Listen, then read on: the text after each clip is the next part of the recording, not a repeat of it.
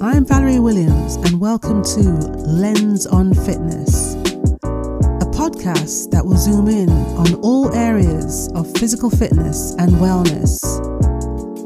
I want to show you how both of these can only be achieved with the right state of mind.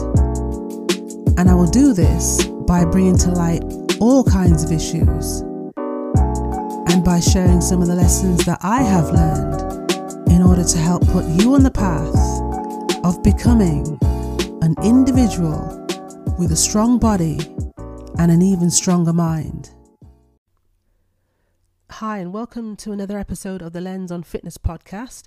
I always like to start by saying thank you for joining me because I really do appreciate the time that you have given up to listen to me.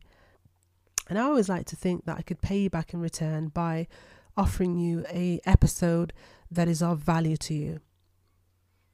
Today I want to talk about something that we as humans have always done and always will do, and that is caring too much about things that we shouldn't really be caring about. I mean, let's face it, the world is stressful enough as it is, and then we go and add to this by caring about things like what other people think or caring about mistakes that we made in the past. And living a life like this can only leave you feeling trapped and suffocated if you're not careful. Now, I can raise my hand and say that I have been guilty of this at times, but ever since going through a big life-changing experience, I now know what things matter to me the most and what things I should not be wasting my time caring about. So anyway, I've put together a list of 7 things that I have stopped caring about that have now allowed me to feel more of a free person. Number 1, I have stopped caring about what others are thinking. If there is one thing that I have learned in life, is that people are going to think what they want to think, and there is nothing that I can do about that. But what I can do is stop concerning myself too much with how I might think other people might perceive me or how they see me, from the way that I speak, the way I dress, my choice of foods, my lifestyle, or even my sense of humor.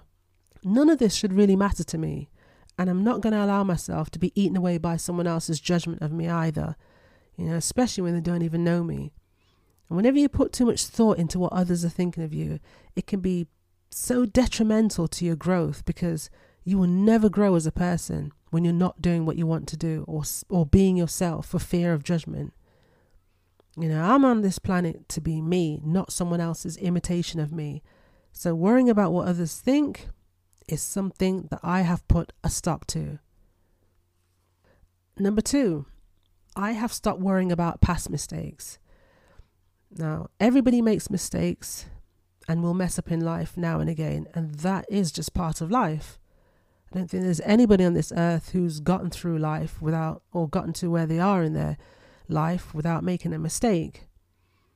In the past, I used to be hard on myself about the mistakes that I made.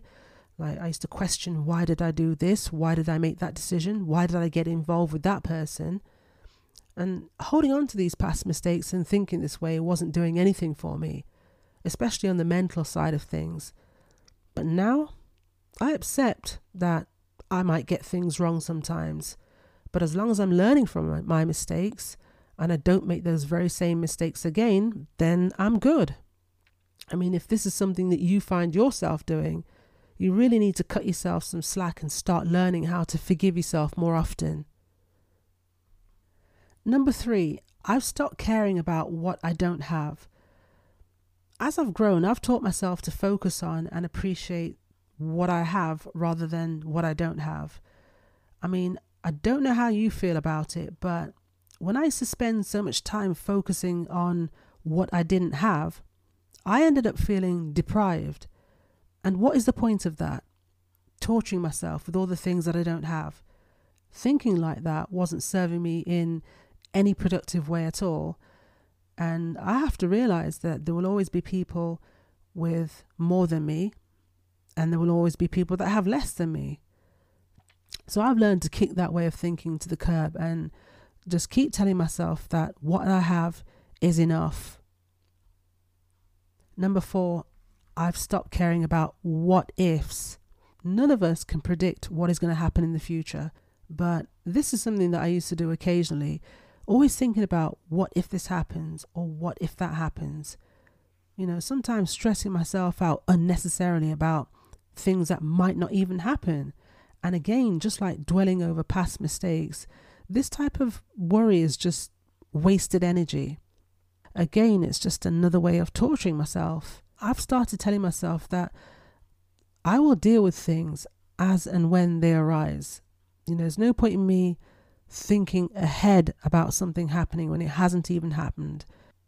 And that's how you need to look at everything else, instead of jumping ahead and worrying yourself unnecessarily. Number 5, I've stopped caring about society's expectations. When you start accepting yourself for who you are, you don't need to prove yourself to anyone. For some reason, society seems to think that you've got to follow this pattern. You've got to follow this plan of going to university, getting that perfect career, be married with children by a certain age, have the big house and the financial security, be thin and beautiful if you're a female, or be the provider if you're a male. I mean, come on. Everybody's life is different, and I'm not going to live my life like that. I'm not going to let society dictate to me when certain things or events should be happening in my life. My journey is different to your journey, and your journey is going to be different to somebody else's journey. But I'm not going to allow society to try and make me feel abnormal for not following the path that society says that I should be following. And number 6, I've stopped caring about failure. My mindset today in 2020 is, if I haven't given up on something, then I haven't failed. Back in the day, I can remember taking failure to heart. If I was trying to do something and it didn't work out, I used to feel so bad to the point where I would just want to give up trying, because I could see no point in trying again.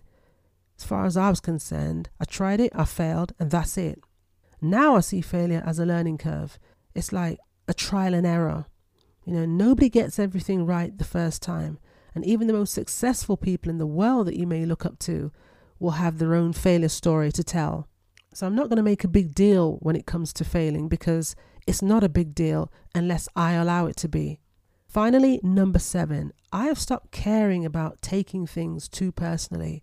Now, when I tell you that overthinking every little detail is dangerous, it is dangerous.